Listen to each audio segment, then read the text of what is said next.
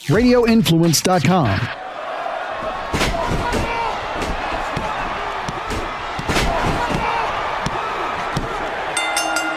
You are sitting ringside with David Penzer on Radio Influence. Welcome, ladies and gentlemen, to another edition of Sitting Ringside. My name is David Penzer, and as always, we are so glad that you are here to listen to this thing we call a podcast. Bound for Glory is in the books, but we taped this before I left for Nashville, so we'll talk about it next week. I hope and pray it was a great show, and I hope and pray you enjoyed it if you ordered it. We got a great guest this week, Mark Jindrak, somebody who never really knew their story. You know, I knew him a little bit in WCW. You know, he kind of was in one lane, and I was sort of in the other lane. I hung out with the announcers and people like that, and he hung. You know, he had his little crew that Nash took under his wing. We'll talk more about that. But looking forward to talk to Mark Jindrak and hearing his story and what he's doing now. So we'll get to that in a few minutes. I heard a lot of people, and I've seen a lot of commotion on the internet, both positive and negative, about the Broadway scene. I guess you could say that Chris Jericho and MJF did this past week on AEW Dynamite. You know, people ask me what I thought. I say this about a lot of things. We're in a very unique time where the fans cannot interact with the wrestlers, and even though AEW does have, 500 people in a huge outdoor venue at the very top, which is cool. Don't get me wrong. It's not the same. So I don't think there's anything you could do wrong in a pandemic. You know, some people didn't like Wrestle House. It wasn't everybody's cup of tea, but it was something different to try to put on television in a pandemic. You know, not everybody liked, the WWE Underground stuff with Shane McMahon, but I don't blame them for trying. And same with this. You know, you got to try different stuff and see what sticks. It's a different business. Whereas a guy like Orange Cassidy, maybe 10 years ago, everybody would have crapped on. He's over. So that kind of stuff and breaking the third wall, kind of winking at yourself. It's kind of what the business is evolving to. And I don't think there's any wrong things to do. Now, we'll see what the ratings are when they come out as far as on that skit. And if the ratings go down or if they go up, it didn't bother me. And I was actually impressed how good of a singer MJF was. He held in there with Jericho, tough. And I actually found out that he was in an a cappella group in high school. Who knew? So yeah, I don't think there's any wrong moves, as wacky or as wacky or as non-traditional as they are in a pandemic in 2020 on a wrestling show. So it didn't bother me. I thought it was interesting for sure, and interesting to see how they followed that up for sure.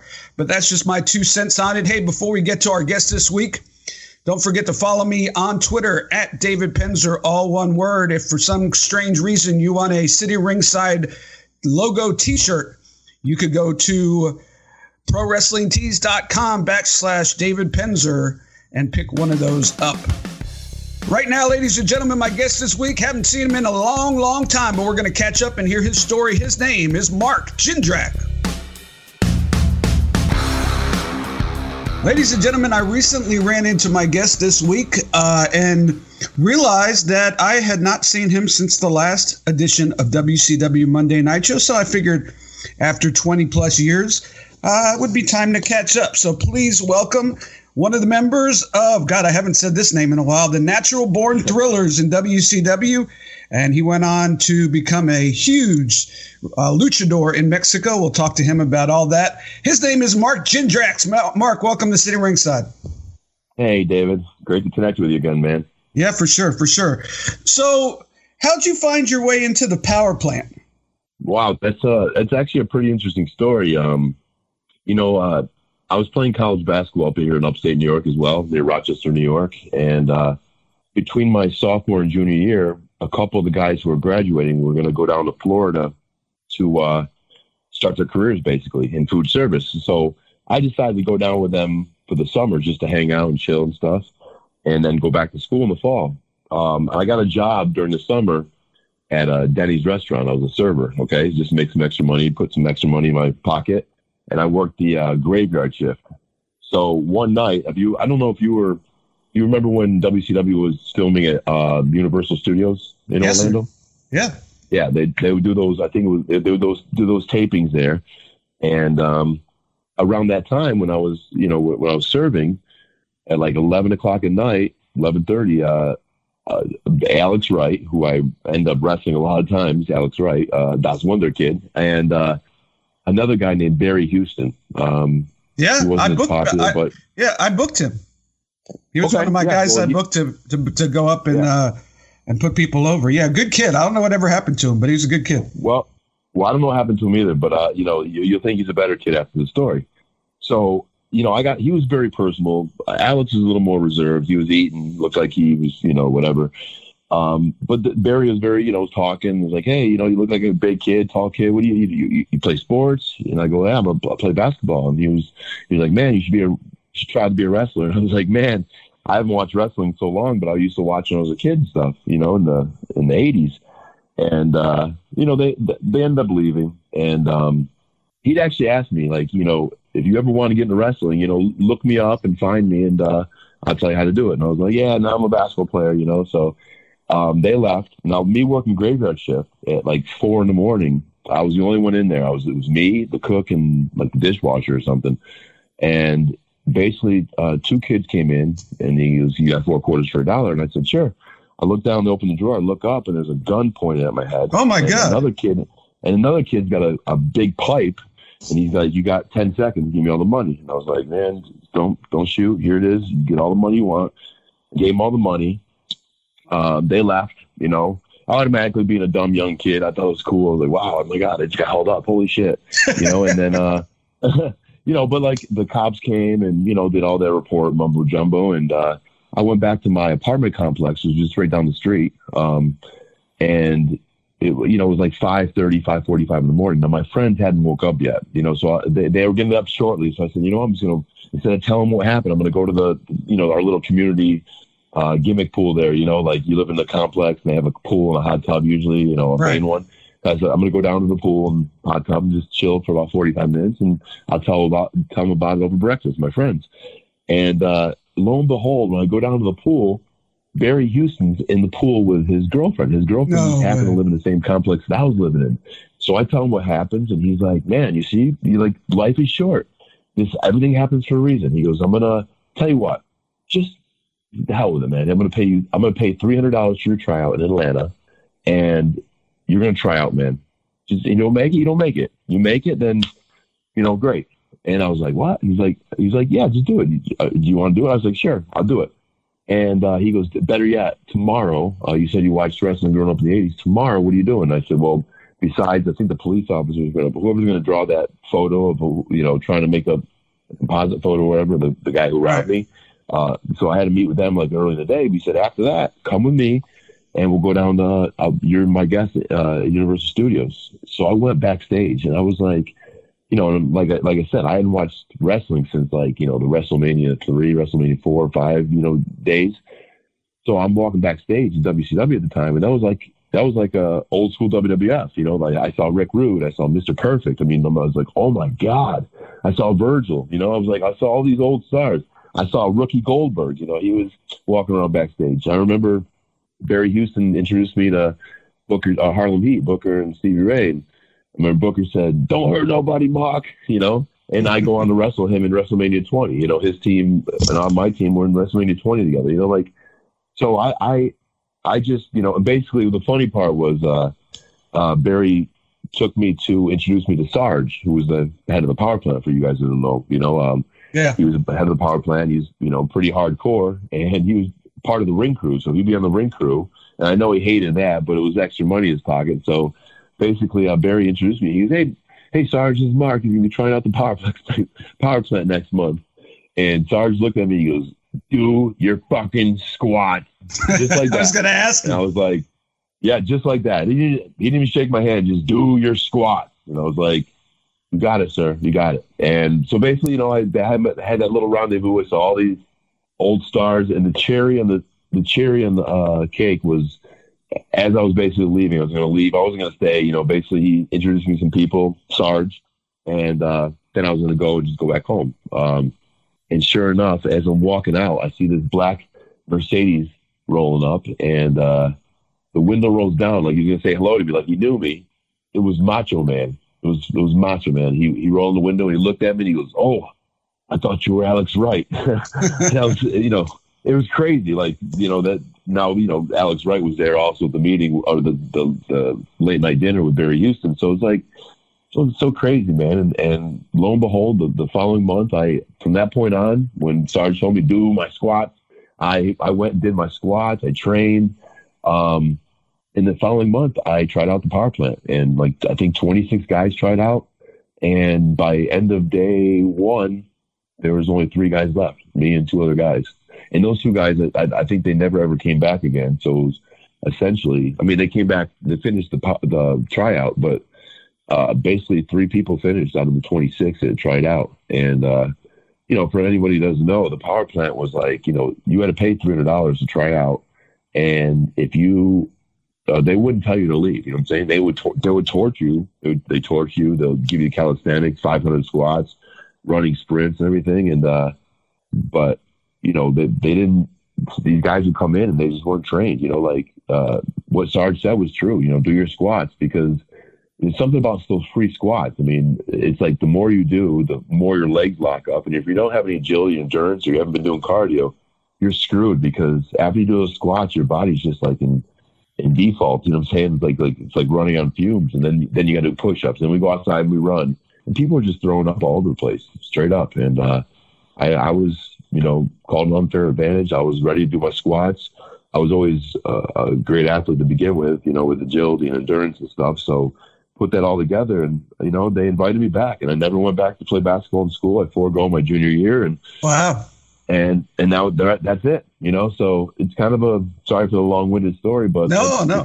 You kind of had to tell from start to finish to really get the whole irony and the gist of everything, you know. 2 things out of that answer. Number one, if you had $1,000 in $100 bills and gave me 100 guesses on who got you involved in professional wrestling, I could have never in a million years. I could have had 1,000 guesses probably, and Barry Houston would not have been the answer to that question. But I'm not surprised, though. He was a great guy, and I need to find him. And yeah. The other thing is, you ain't kidding about the squats, man. I don't know if anybody came from the office came in. You know, it was the power plant at the end was attached to our office complex. So yeah. You know, the word would get around, if you're not busy, they got the tryouts today. And, you know, so if you had a little bit of time for what you were doing, you know, you go over there. And I think I mentioned this before. I either told this story to somebody or mentioned it on the podcast recently. I'm not sure. But we would go there and you'd see these Herculean athletes, and they'd literally be crawling out with puke dripping down their shirt to their car because they couldn't hack it. And it's funny you mentioned the squats. I was recently at Fit Finley's house, and his youngest son is actually after high school is planning on, if the world gets back to normal, going to the New Japan dojo. So that'd be about a year from now or 2. And he's already practicing his squats. He's already doing his squats because New Japan dojo is the same way. So yeah, he's already practicing his squats. So yeah, that's a good thing that it's a good thing that Barry brought you in, and then Sarge barked at you about squats, because if not, Barry probably would have lost $300 and you'd have got blown up, tapped out, and gone back to basketball. Nah, I wouldn't have. I wouldn't have quit. I would not have let myself quit. I would have found a way to survive. But yeah, those. I mean, you have to train for it. You really do. I mean, those squats and to this day, like yesterday, I trained legs, and I always put in those free squats, you know, because they're so. You do 100 of those things, and like, you know, before I used to do 500. Now I'm doing 100 at age 43. But man, they're still very effective. My legs hurt today, and you know, it helps you with balance. If you keep strict form, I mean, they're really good. So, you know, I mean, it's crazy. It all started with do your squats, you know, and I'm still doing them till today. So. So how did that work back then? If they liked you and you passed the test, did they take you in for free? Did they pay you to train there? How did that work? Well, the way that worked was if you pretty much made it to the end. I mean, that showed that you have something. You know what I'm saying? Like, right. It doesn't matter if you're 7 feet tall or 4 feet tall. Like they invited you back. You know, because that was the thing. Like you made it. And just for my personal thing, what the deal was they say, you know, you survived. They would take you in the office with Mr. Hamilton, and basically sit down. Yeah, Jody Hamilton. Yep. And he'd basically say, you know, you survived and stuff. He goes, if you want to come back to the school, I want to say it was like the school, but you break it up over 6 months. I think it was like, you know, like $300 a month or something, or $500 a month. So, you know, it was, you know, you had to pay and stuff, you know, but then it kind of turned into like, you start paying, but they see anything on you, you know what I'm saying? Like this guy has some talent, like they'd get a little, you know, loose on that. But the one thing that really, you know, moving along the story, like the thing that really helped is once I got into the power plant, one day, like 2 or 3 months into me being there, one day, some people from TV came in. I want to say like Terry Taylor came in and a couple other people from TV, and they looked at me and they said, you, and they looked at Mike Sanders and you, and I think Elix Skipper as well, you, and maybe a couple others. And they said, you guys interested in coming to every Nitro and Thunder and doing like TV security and things of that sort? And I was like, oh my God. I was like, yes. So we actually got paid for those gigs. So we do a Nitro and a Thunder. I think we're, you know, like I was still like barely 20 years old, you know, so I got to go to every Nitro and every Thunder. And that was a lot different than that Universal Studio thing I saw. It's real, those Nitro, you know, especially at that time. It was so hot, you know what I'm saying? And the fact that I get to put on a security shirt and stand like ringside just for like, you know, or sometimes like I get to be part of a vignette where they shot where, you know, Hulk Hogan laid me out with a, you know, security laid me out with a mop or something, and I'm next to the mop up it laid out, you know, like for me, like, you know, for someone who basically quit school, become a wrestler that no family understood, like right off the bat, I'm on TV, you know what I'm saying? Like maybe I'm not wrestling, but like I just got laid out by Hulk Hogan on the ground, you know what I'm saying? Right.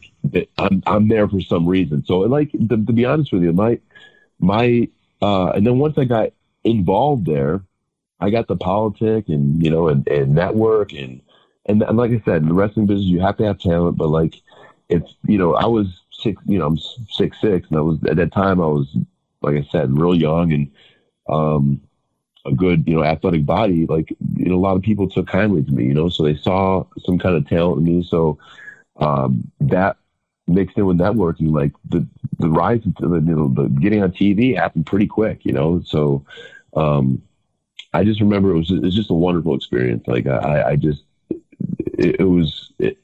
I was super green. I didn't understand what was happening, but it's like I didn't have to understand yet. You know, I was just TV security, but I got to act like one of the boys. You know what I'm saying? And people treated me like one of the young boys. Sure. Like I remember one time, like, you know, like Mr. Perfect was like my favorite wrestler, one of my favorite wrestlers. We used to, you know, because I'm like an athlete's athlete. You know, when he was doing that gimmick where you hit hole-in-ones and, you know, shoot full court shots and make it and that kind of stuff, I thought it was so awesome. You know what I'm saying? I love that gimmick. And, you know, turn the clock forward. Like I remember seeing him at the bar, like, you know, after you remember down in like after Nitros, the hotel bar was always like. No, I never went to the hotel bar. Come on, man. Wait, it was just like it was just it wasn't like anything. It was just the atmosphere. You know what I'm saying? It was like at that time, you know, Nitro was so hot. You know, the show was so hot, and I got to see it all and be part. You know, just be like one of the boys. You know. I even got residual chicks off the like thinking I was one of the boys already. No, I'm joking. But like, you know, one time, Mr. Perfect, I sat at the bar and he's like, come here, man. And I was like, yeah. And he's like, he asked me my name. He asked me what I'm doing and stuff. He asked me, you know, just about wrestling. And I actually told him, he asked me like, who are some of my favorite wrestlers? And I mentioned you. And I said, I actually like Rick Rude as well. And, you know, he explained to me that Rick Rude was his longtime friend and stuff. And then he got me a shot of Jack Daniels, and he said, "Now, let me give you a shot of Jack Daniels, but gargle." Exactly. There you go. You know, and he gargle. And like I gargled and I did it, you know. But it was, the coolest thing, you know. And basically, and then, you know, like Rick Rude was my favorite. Like when I went to Mexico, the thing that really kind of got me over in Mexico is I used to do that Rick Rude, like hip swivel, you know what I'm saying? Oh, wow. Yeah, like it's crazy. Like it was like it's something as simple as I'd throw somebody off the ropes and they'd go for the sunset flip and I'd act like I was going to go and I wouldn't go and I would just stop and do my like Rick Rude hip swivel and the girls would come unglued, you know what I'm saying? They'd come unglued. So that's what kind of got me over in Mexico. That and like these drop kicks and planches I used to do, you know, that was, at that time I was, you know, getting pretty good height of that stuff. So, but yeah, so that whole WCW experience, you know, like, which you obviously you're right there for the whole thing, you know, front row. You know, it was a wonderful experience. So, every year on the anniversary of Kurt's passing, I'd do a shot and gargle it in his memory. That's awesome. But yeah, he was a great guy, and I miss him a lot. Who put together the Natural Born Thrillers? Was that a Russo thing? Was that a Kevin Nash thing? Was that a somebody else, Terry Taylor maybe? Trying to think of who liked the young guys. I want to say it was a Vince Russo thing. And that's, you know, like, you know, over the years, I don't pay attention to a lot of, you know, what goes on in America after I was doing the Lucha Libre thing forever. But I always would see, like, you know, Vince Russo would get, you know, always catch flack and get beat up on the internet a little bit and, you know, or just people in general.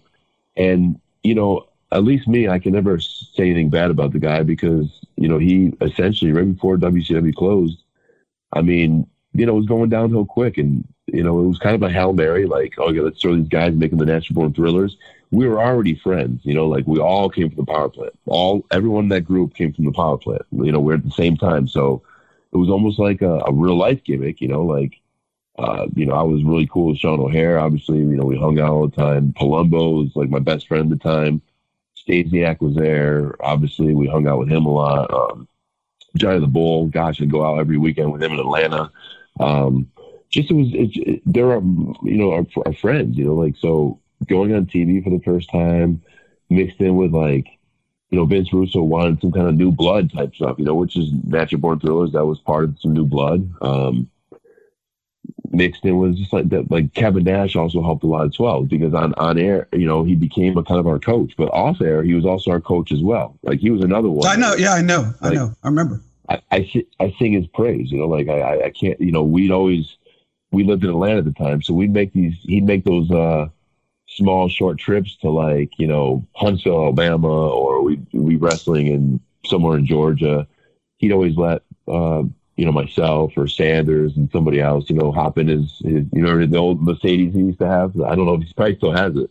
And he would drive and just like kick it with us and chill, like treat us like super chill. You know, he was a mega star, you know, like, and he took the time to hang with us, like, you know, like, and that's a component that I liked about him is like, okay, there's a wrestling business that's kind of weird sometimes, and, you know, all this respect factor and everything, but like at the end of the day, you got to be one of them, just a dude, you know what I'm saying? Like there's a man code, you know, and like he was just mad cool. Like take away any seniority in wrestling or any kind of like superstardom of his or greenness and rookiness from us, and he just, on a level, just as a guy to guy, he was mad cool, you know, and that goes so far. Then when you feel that connection on just a regular level, you just, like, when he tells you things to do in the ring or he tells you things to do in the promo, like, you feel so much more comfortable because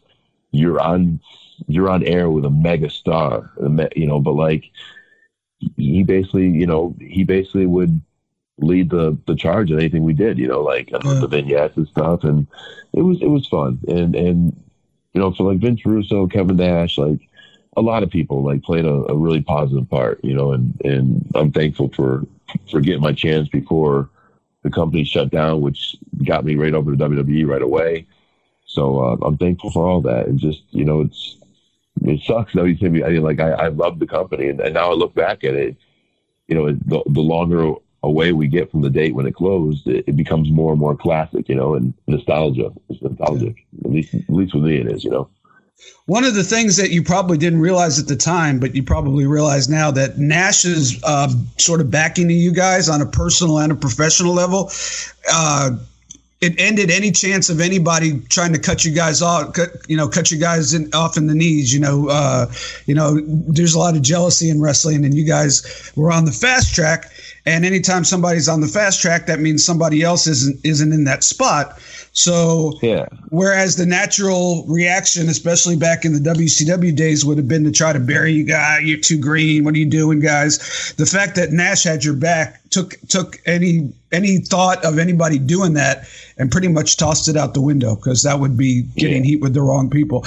Hey, you sort of mentioned it, but you guys are living in the penthouse. Did you realize at the time that the house was crumbling around you? Yes,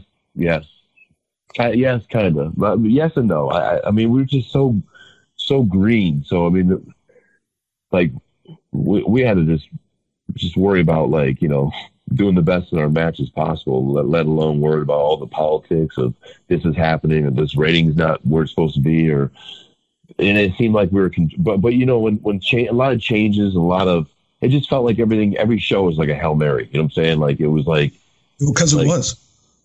It was, it just felt, that's what it felt like. And when it feels like that, like even as green as we were, we kind of got the, gist of things. But at the same time, we're young guys, like real young guys and full of life. And I knew that, there was a future for us in wrestling, no matter what happened. So WCW's over. You guys get a chance to go to I don't even remember if it was WWE at the time or WWF, but to New York, basically. And they kind of stumbled, all of you guys kind of stumbled around Heartland Wrestling, OVW.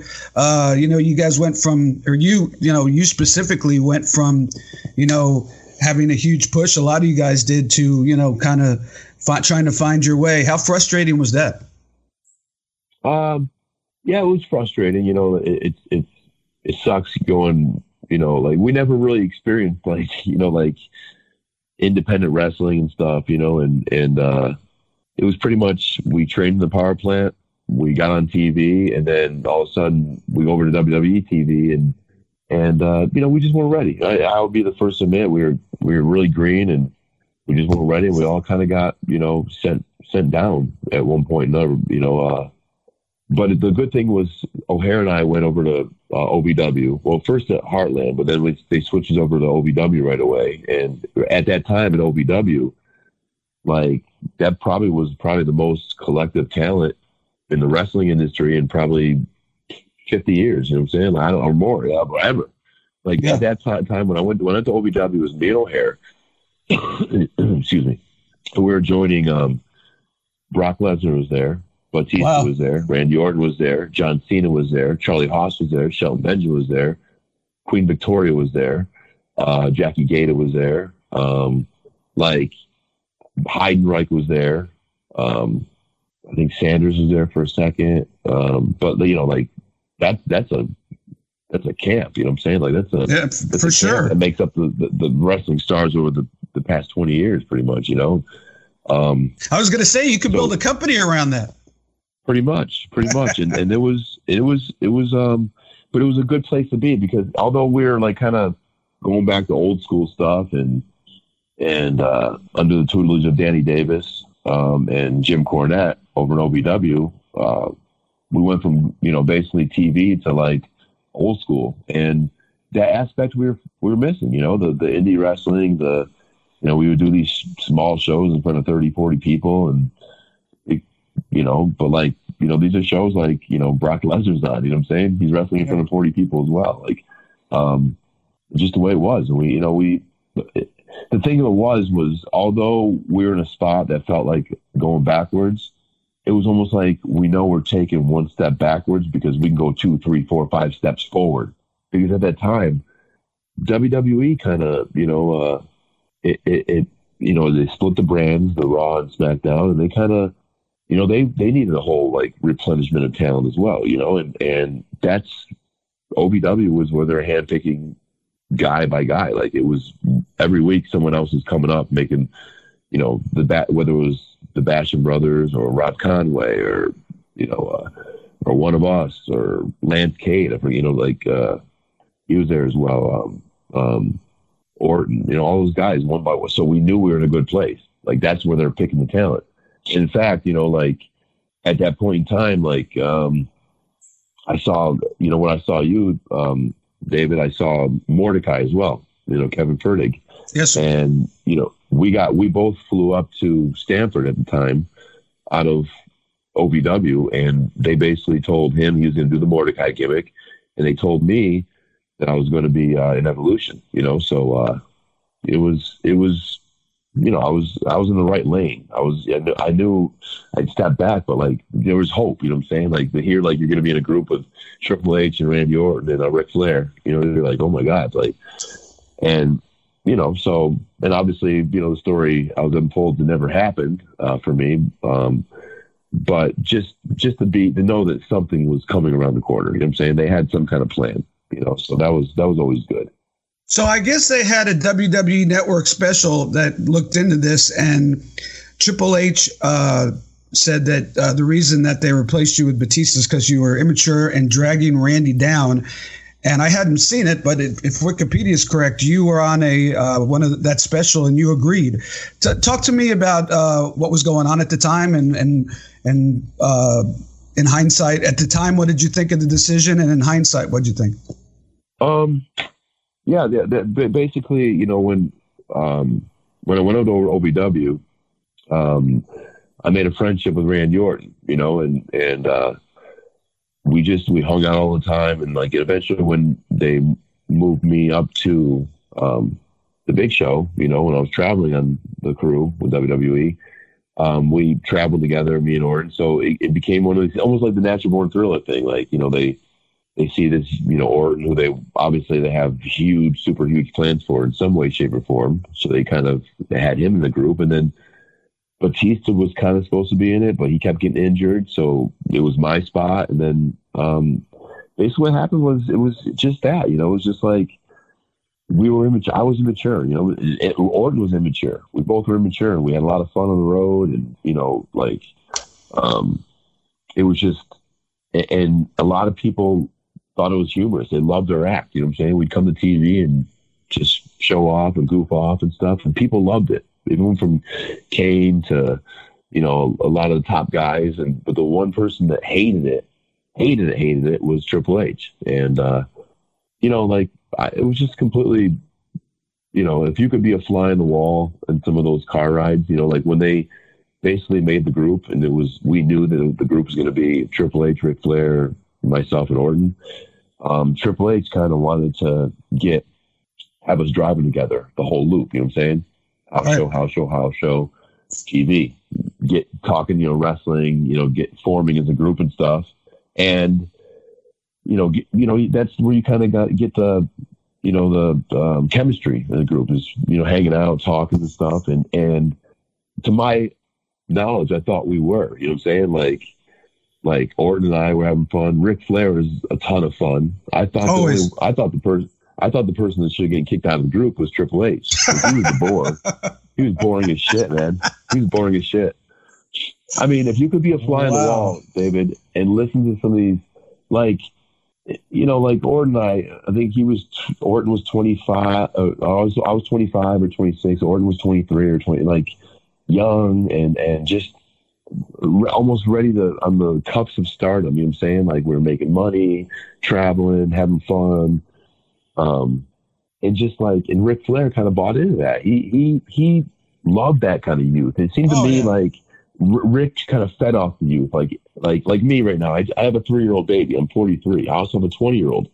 But like, obviously at 43, I don't have as much energy, but like having a baby just keeps me on my toes, keeps me fresh, keeps me hip. You know what I'm saying? Like, and I kind of felt like Ric Flair was always like that. He'd call me Marco and him Randall, and he'd like, what did you guys do last night? You know, like, so Triple H wanted to share these car rides and talk about hot tags and shit. And okay, you're working the baby. And like, like, I get it. And we did talk about wrestling, but then a lot of times the conversations in the car for 2 or 3 hours got shifted over to Rick just wanting to find out what the young guys were doing. You know what I'm saying? Living vicariously. He was living vicariously through you. Yes. And we were really meshing, you know, like, and that's the kind of thing, the problem I had with that little documentary, the Ruthless Aggression thing piece they did on the Evolution, is when Triple H said, you know, I told Vince, he's not good for the group. And Vince said, yeah, he is. And I said, no, he's not. Me and Rick. Triple H kept saying me and Rick thought he wasn't good for the group. Like, it wasn't Rick. It was no Rick in any way, shape, or form. It was all Triple H. And that's the whole thing. Like, these car rides, like, I felt these car rides were exposing Triple H for being a bore and non-charismatic. You know what I'm saying? I mean, that's what I felt. That's what I felt like. I felt he was being, I mean, and I'll give you a little, like, one time, like, Orton and I, like, Kevin Nash, you know, obviously Kevin Nash at the time was back in WWE, and it was funny because everyone who called Triple H or Trips or Hunter, and Kevin was the only person we heard him call Paul. You know what I'm saying? Yeah. So on one little loop, Orton and I, in our fucking craziness, decided in the car ride, who could call him Paul subtly the more times. You know what I'm saying? In the car ride. Well, he didn't like being called Paul? No, but just nobody called him Paul except for Kevin Nash. So you know, it's funny. It's funny. If I saw him today, I would call him Paul, because when he first came into WCW, he rode with me and Pee Wee Anderson for the first 6 months. And God, I'm sorry for you and Pee Wee. No, I was gonna tell you he wasn't always that way. He is actually a fun guy. I being in the office, I guess you have to be. But yeah, I'd call him Paul if I saw him yesterday. So that's funny how things are. But yeah, so you guys tried to see who could call him Paul the most. Like stuff like that, or like we used to do this game, like, and Kane absolutely loved this game. Like, you know, those little things for kids where you would pull the string and it'd be on like F, and it'd be F frog ribby. Yeah. You know, you pull the string and it goes around. Yeah. For some reason, Orton and I created a game where we'd walk around like catering and shit, and like we'd get people to like we'd walk up to Kane and pull a string and say T. And he'd go, T, Tiger, rawr! You know, like these fucking grown men, top guys would play these fucking shenanigans games with us, you know, like, and Triple H would always walk by and be like, you guys, cut it out, you dipshits. He calls us dipshits, like, what the fuck? You know, like, always be like, okay, party's over, the bore's here, boring. Trips into the building.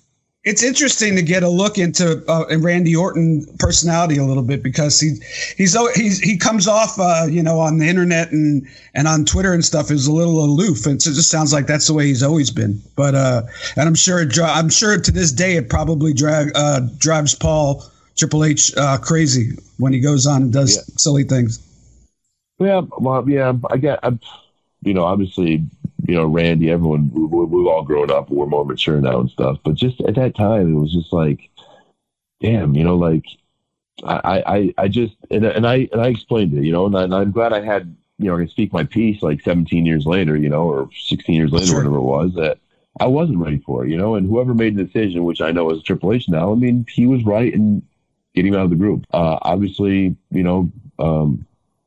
Batista did well with it, and, you know, he's made well with it, and it didn't happen for me. You know what I'm saying? It didn't, and I never look in resentment. The only thing I didn't like about that piece also is they make it look like after I fizzled out eventually in WWE, that I became like, you know, like I was like a homeless crackhead or something, you know, like they never ever talked about like, okay, you know, well, he didn't get over there and the whole make it an evolution, but, you know, I didn't die either. You know, I went to Mexico, and as weird as a move I made, like it was the best move I made, because I had a great amount of success there, you know. So, you know, that's the only thing I didn't like. I was glad I got to speak my piece, but, you know, WWE has a way of, they always want to be the end all be all, you know what I'm saying? Like, but I've learned in life that you're talking about 10 and making it in this world, it doesn't always have to be 5 plus 5, which was always WWE. 5 plus 5 equals 10. That's the only way you can go. Like I found out about Mexico, 7 plus 3. I found out a little about Japan, 8 plus 2. There's other ways to get to 10, what I'm saying.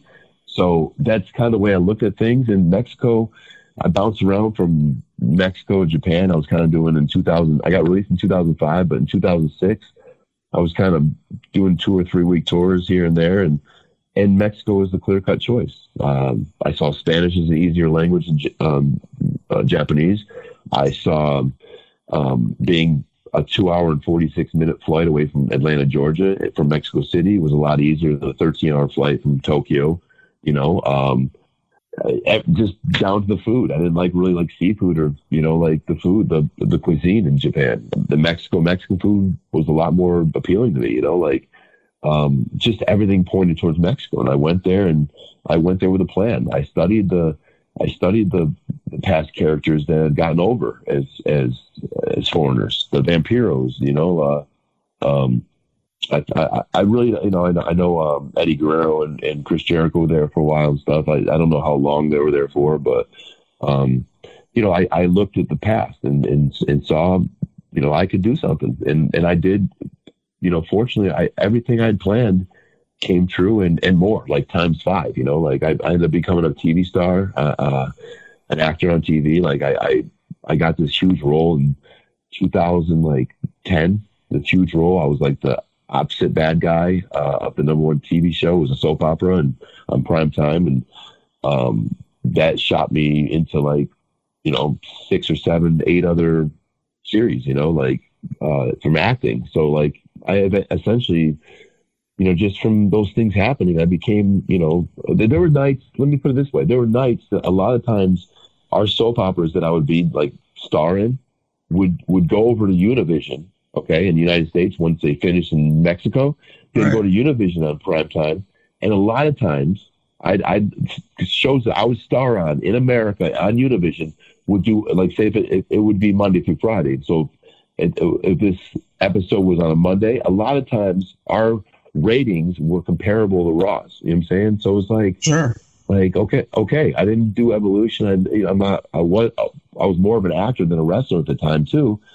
But how crazy the world is, how you turn the clock ahead 17 years and I'm on at the same time I'm doing just as much ratings on a Spanish TV show that's super popular amongst the Latinos in America as well. It's just, that's the only thing I don't like. They kind of portrayed me as dying after WWE was done, but I had another successful 12, 13 years, So, Art, you really have. And I was looking into it. I knew that you were like a celebrity there. I didn't realize how not to kiss your ass because you're on my podcast, but you were, as they say, you're kind of a big deal in Mexico for about a decade.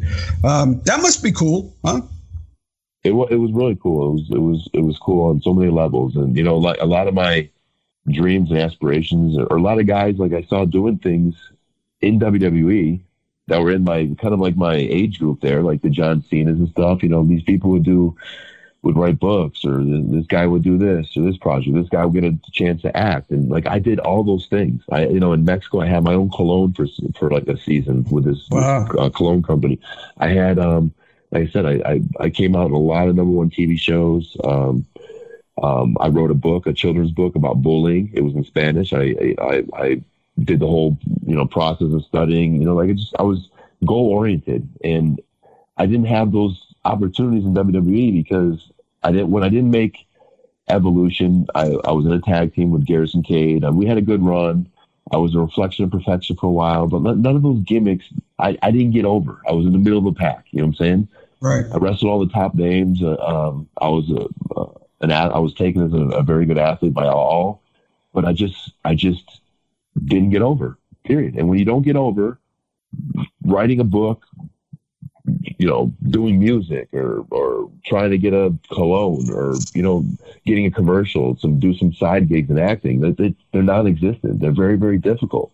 But when you're over, how things change, and I got a chance to feel that for a good decade, and it sucked. When I traveled in WWE, that that was tough too. Like in Raw, I traveled with Randy Orton, and and for a while, when he got over, it was like we'd go places and everybody was just like Randy, and I'm here, Mark Jindrak, a mid Carter, not getting any love. You know what I'm saying?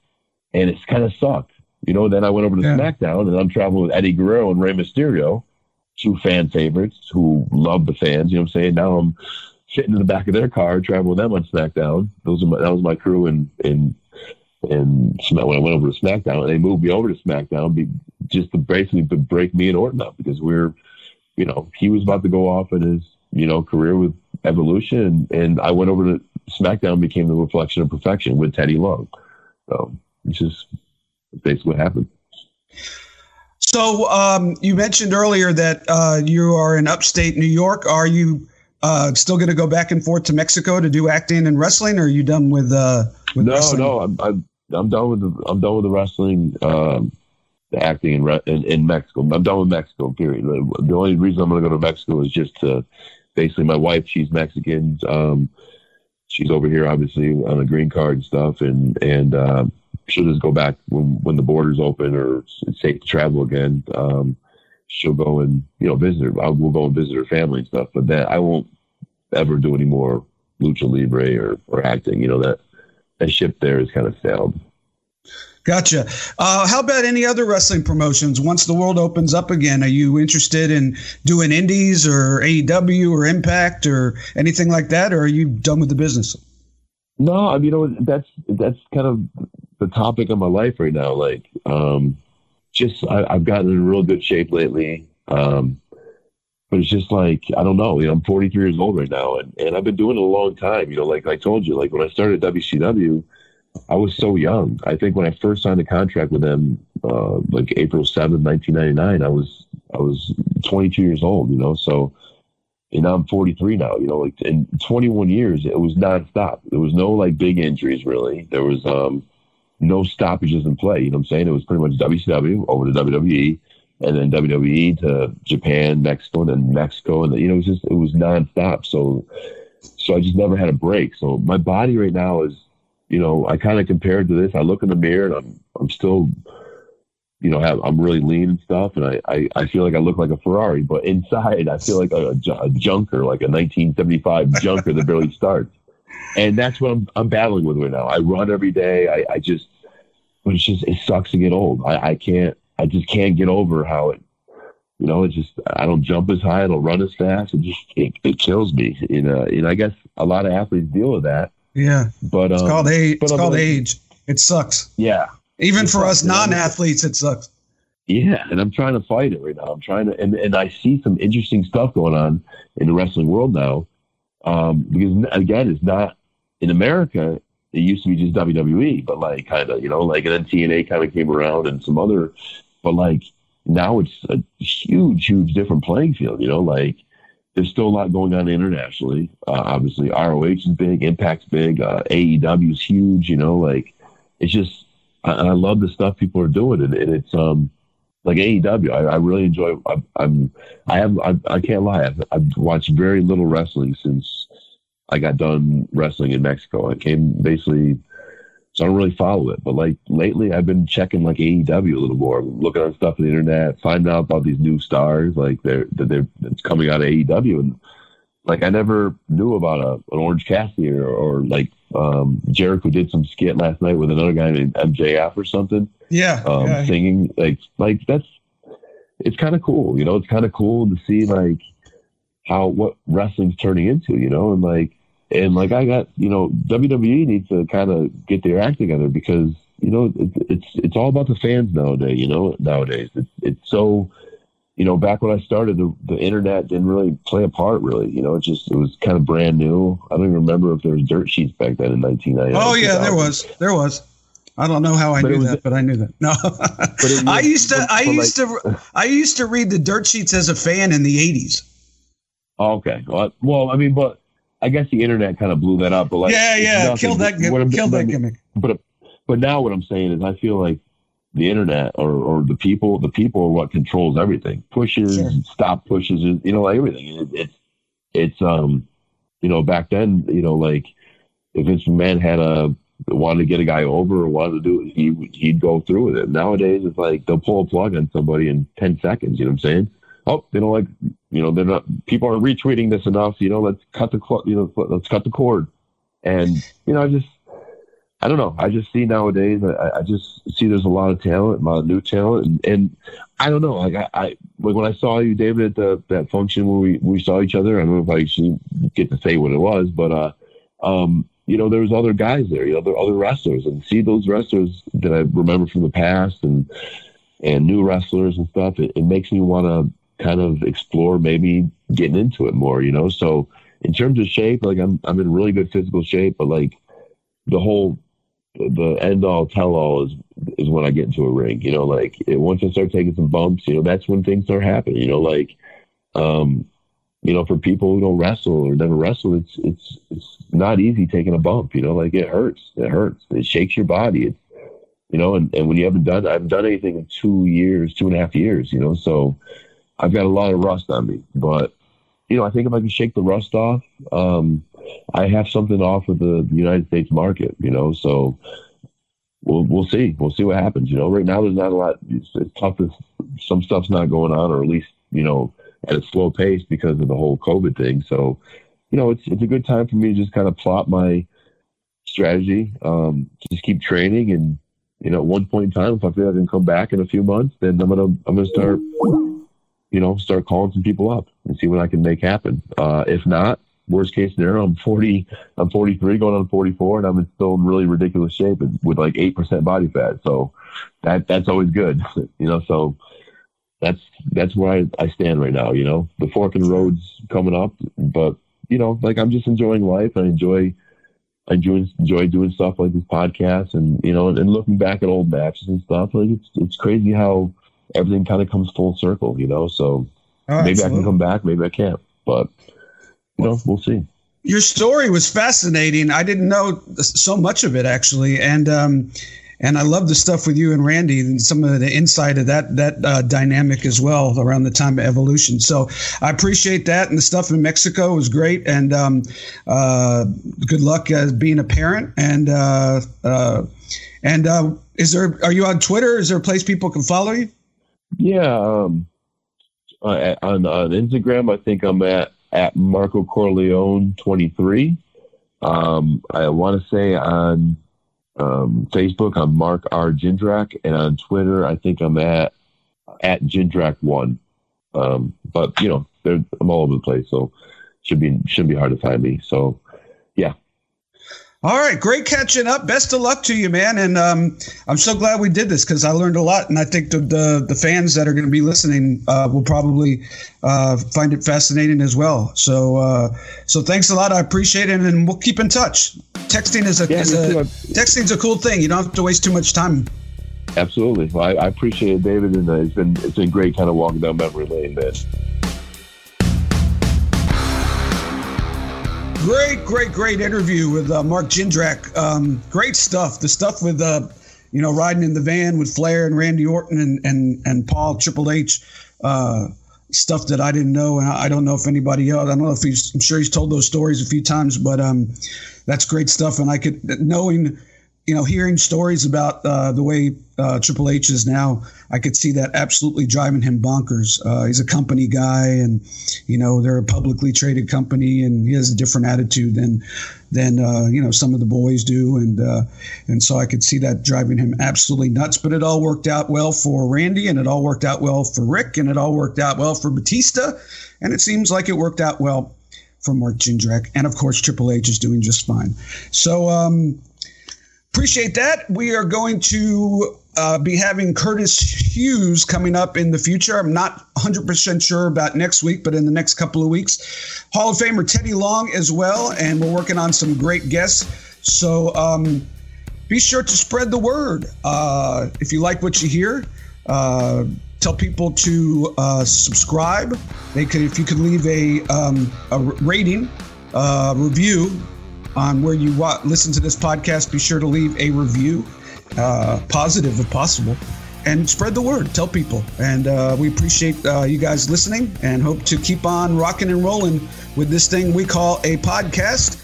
Until next week, This is David Penzer. I'm still sitting ringside. Follow David Penzer on Twitter at David Penzer. You've been sitting ringside with David Penzer on Radio Influence. I'm Jerry P. Tuck, CEO of Radio Influence. I just wanted to take a quick moment to say thank you for downloading and subscribing to this podcast. There are a lot of people behind the scenes here at Radio Influence that work hard to keep you entertained day in and day out. If you'd like to get involved and advertise on this program, or you have some show ideas that you'd like to see us add to the Radio Influence family, please email us at contact@radioinfluence.com. We all have crazy schedules, so the fact that you took time out of your busy day to let us entertain you for a while means a lot. Without you, the listeners, we wouldn't exist, so thank you again for downloading and subscribing to this show. Don't forget to check out radioinfluence.com to see what other shows we also have to offer. All of Radio Influence's programming can be found on Apple Podcasts, Stitcher, TuneIn Radio, Google Play, and of course, radioinfluence.com.